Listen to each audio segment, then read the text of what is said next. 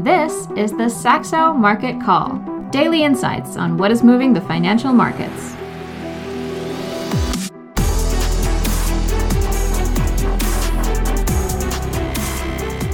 Hello and welcome to the Saxo Market Call. It's Monday, 7th of November, 2022. Very interesting pivot we saw on Friday.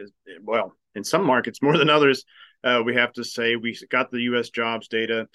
Pretty mixed. The headline looked positive with the slight beat on non-farm payrolls change plus 263K. We did see a hotter than expected average hourly earnings on the month-on-month at 0.4 versus 0.3% expected, but the year-on-year figure still dropping to that low since the summer of 2021 at 4.7%. But the household survey, weak, and this has been a tendency, at least more often than not, for that household survey to disappoint, relatively speaking. Minus 328K, and that's a very volatile survey, but still it was weak. And even though the participation rate dropped 0.1%, we saw the unemployment rate pulling up to 3.7% off that cycle and modern record low of 3.5%. That was worse than expected. So yields dropped back a little bit. And I think the interesting thing there was more that the Forex market just really selling off the dollar very, very steeply. Big move there, maybe trying to driven on the argument that finally we have seen peak Fed after that very hawkish Fed press conference on Wednesday. That as long as the data doesn't continue to beat to the upside, we sort of priced in what the Fed is going to do. That could quickly be challenged, of course. We have this Thursday's CPI, but we did see yields a little bit lower. We saw sentiment rebounding a little bit, and we saw the biggest reaction again in the Forex market. But Peter, I know you've got some really cool and interesting specific stock focus today, but there wasn't a lot of to take away from Friday's session in your mind, if I'm not mistaken. No, I don't think the Friday were particularly interesting from my side. It's Monday, so we can look at the last week's performance, and I think there's two stories there: the ongoing decoupling, if you will, of the Chinese equity market to the rest of the world, even the economy itself. It's very strange. So the very strong performance across the emerging market equities and our two Chinese baskets there. And then if you look at in the bottom, payment stocks, bubble stocks, cybersecurity had a very ugly week.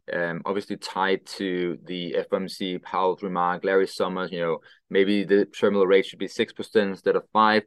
Obviously driving through the discount rate, putting down the valuation on these more lofty segments in terms of equity valuation. So it's still ugly out there, and I think the what we also see in the technology sector is an acceleration in layoffs, and we'll talk more about that in the podcast when we get to the stocks to watch. Yeah, and Ole, I forgot to mention in my intro bit there that one of the things that was also pumping sentiment on Friday were hopes around, and there's been so much chatter all last week, that China is set to pull back the zero COVID policy. We saw in the currency space, we saw the commodity currencies jumping, but copper had a really wild session. We focused on it a little bit. It really has felt like these commodities are just winding and grinding in a range, waiting for this big news item to drop, which it refused to do over the weekend. They're pushing back again against any idea that they're set to move. So obviously that's the announcement you're looking for here. Yeah, exactly. Yeah, last week was all about China with the FOMC put into the mix as well. But Friday's surge, which was supported by the weak dollar, as you mentioned, John, was really just phenomenal. Copper had its biggest day since 2009, up more than 7%. Silver managed to follow suit after breaking above 20. It also gathered some momentum. So the big question is really now if the sell into strength narrative has changed from these latest movements. Probably too early to say, but if you look at the copper, at least it's doing quite a bit of work to get through some previous highs, and that's adding some positive sentiment back into the market. You mentioned China, John, and even though the headline over the weekend was that the zero COVID tolerance was still in place, we are still seeing some signals from the health authorities that towards the local governments that they are prepared to accept some kind of easing of the restrictions. So I think that story will continue to rumble on and provide some underlying support. But I think after such a strong rally on Friday, we most certainly still need support from the dollar weakening, and we need to get further sense that the economy that we're seeing demand picking up in China. So watch the industrial metals, because gold will be driven by the impact from copper through to silver through to gold.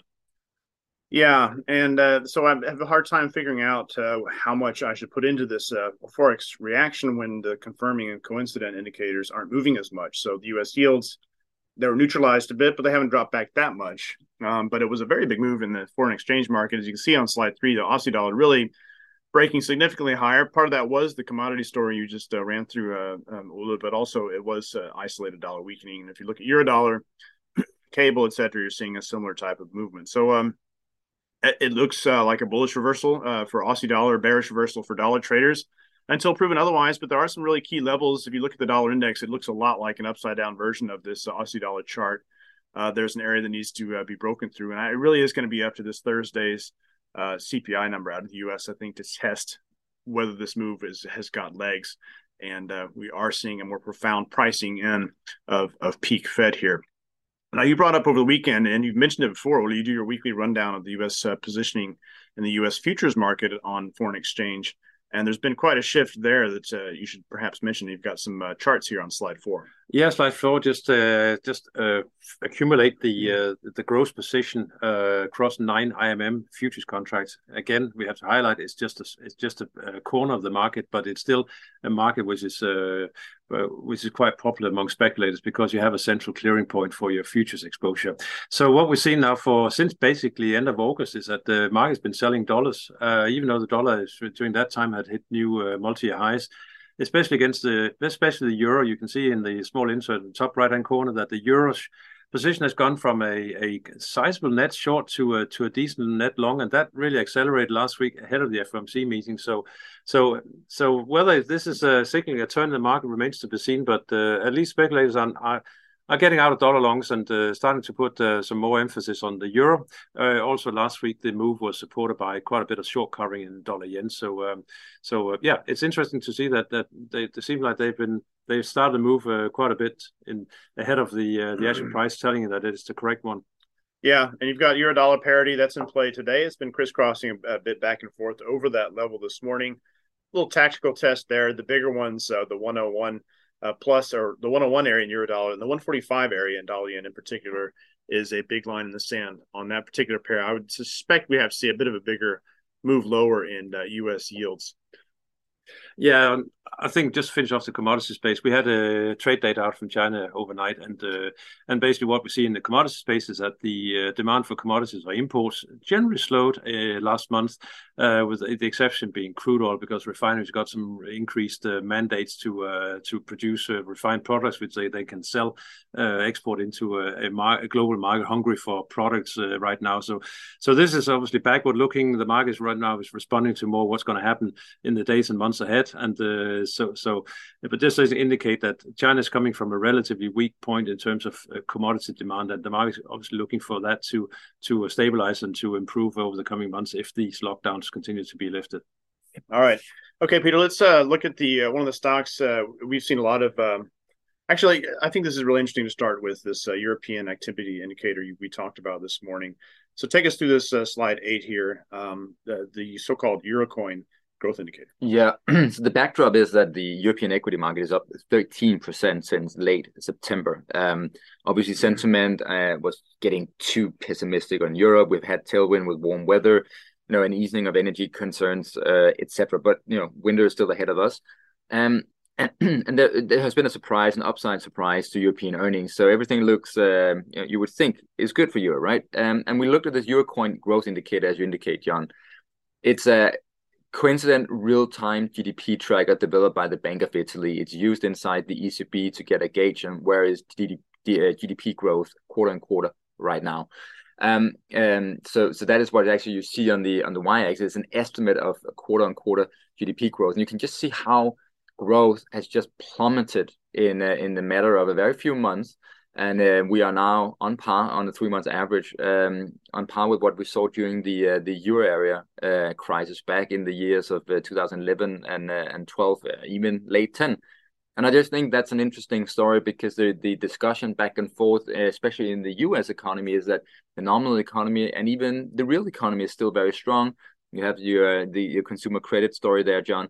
But in Europe, it's just such a different backdrop. And now we have China moving the opposite way, easing their COVID restrictions. I just think I'm not I'm not the classic macro hedge fund guy. I've never been. I'm sticking with what I know, which is equities. But it is, to me, at least it seemed like the macro environment is one of the most challenging it has been, at least in the 12 years I've been here at Saxo. Yeah, it certainly is, especially for Europe. That pressure there, the ongoing story of deglobalization and Europe being an export bloc and their industrial model being broken in Germany because of high energy prices, et cetera, et cetera, et cetera. We've talked a lot about this, but you mentioned the Eurocoin growth indicator. Well, one thing that's extremely lagging, it's something I just noticed because the data point is coming up today, the latest U.S. consumer credit figures.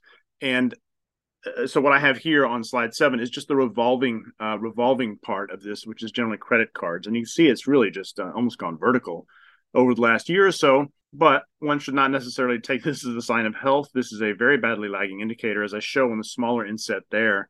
That was accelerating into the end of 2007, the last time around when we had quite a significant recession. And, that was the economy was already in recession at that point in time and didn't start rolling over till well into 2008. So it's a little bit like the unemployment rate, jobs market, the course of this indicator. An interesting figure to track, but not one that provides any leading information on where we are. All right, let's get back to the equity market because there's a couple of interesting news items overnight. The Apple and Meta, and then the divergent reaction of those two stocks around that. I think that's especially interesting for our listeners. Yeah, exactly. So Apple is cutting their output target for the iPhone by 3 million units. That's quite a cut there, and has been underway. Apple also recently announced a hiring pause, especially for R&D workers. And Apple has indicated about this falling demand for their hardware business because they recently raised the prices on the services business. So that I think was a very clear sign that they're trying to offset the weakness in the hardware business with higher profitability in their software business. And then Apple is I think the last time I checked was down 1% in pre-market trading. And then I think the big story is Meta. So Meta, after the Q3 earnings release, there was a lot of conversations going back and forth. Institutional investors can call in to the investor relations team, and in some cases, if you're big enough, you can get even Mark Zuckerberg on the call. And the general takeaway is among institutional investors that Mark Zuckerberg is acting like a king. They're very disappointed. They didn't calm the investor base in terms of their cash burn rate, their capex spending plans for next year. They're a huge bet on this metaverse. And that left the investors frustrated. And if you look at the share price here, last week even they pushed it even lower than from the $100 per share. We closed the week at just north of $90 per share. This is a stock that traded 380 a little bit more than a year ago. And the Wall Street Journal is running with a story over the weekend that apparently Meta has ordered people that are on a business trip to come home back to the headquarters and their regional offices, etc. There's a lot of rumors that 1,000 of employees will be laid off. So maybe Mark Zuckerberg, after all, is listening to investors and will begin trimming his cost. And where those costs will be found, whether it's in the core business or wherever, we'll have to find out. But you must thinking when you look at the share price and the core business of Meta is still very strong. It's a cash engine. And you look at the valuation, I think it's now a P10 or it's sub 9 actually. I just looked. Oh, it's a sub 9. Okay. It's crazy. So the risk reward ratio obviously is quite spectacular in Meta for those that have the guts to do a short term trade here. Interesting story and just a staggering destruction of shareholder value. Is there anything you want to take us through? No, I think people can read the 2 points. I think we should just move quickly to the earnings calendar. So the earnings season is really slowing down here.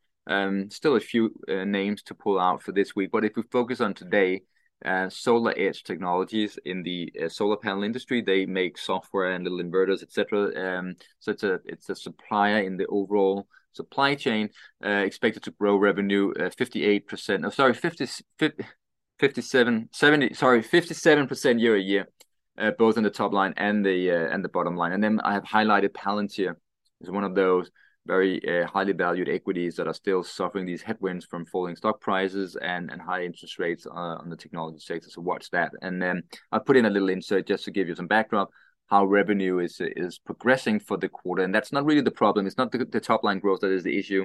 It is these rising input cost pressures. And I think next quarterly earnings will be even more interesting because the wage trackers that are coming out from the different regional Feds in the US are still really suggesting a lot of pressure in the labor market. Okay, that takes us to the macro calendar. Again, we have the consumer credit, not a leading indicator out today. It's a pretty quiet calendar for today. And tomorrow we have the midterm elections. I'm not expecting these to be a market mover unless we get a Democratic victory in both sides of Congress. Nobody is expecting that. That's a 5 to 10 delta outcome. That would be a real shocker. And I think that it would be a game changer. And it could happen only because, A, the pollsters have overcorrected their models, which got things so badly wrong since the Trump election.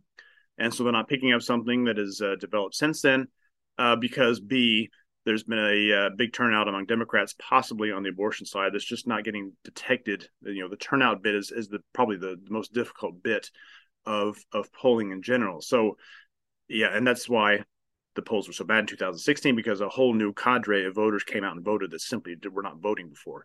So very interesting nonetheless. We'll have to track that. But the macro highlight of the week is the October CPI release up on Thursday. It is expected for the core, which is really one of the keys here, obviously, after we peaked out for the cycle, and it was a surprising peak at 6.6% year on year in September. That's expected to drop back to 6.5%. The headline expected to print below 8% at 7.9% versus 8.2% in September. So that's going to be a key test, I think, here for across markets, really, because it's going to provide the next spark for yields to move either up or down after the very hawkish Powell press conference, and therefore the swings in risk sentiment. And you would think as well for the U.S. dollar, whether this sell-off that's been materialized on Friday was maybe a bit of an overreaction, or if something is brewing in the correlations across markets that would be very new if, for example, the dollar was to be able to continue weakening without notable coincident moves in sentiment and in U.S. yield. So we'll have to watch for that on Thursday. That is the big test of the week, macro-wise, for sure. All right, be careful out there. That's a wrap. We'll be back tomorrow with the next Saxo Market Call. Thanks for listening. This has been the Saxo Market Call. For feedback and questions, reach out to us on Twitter @Saxo Market Call or by email marketcall@saxobank.com.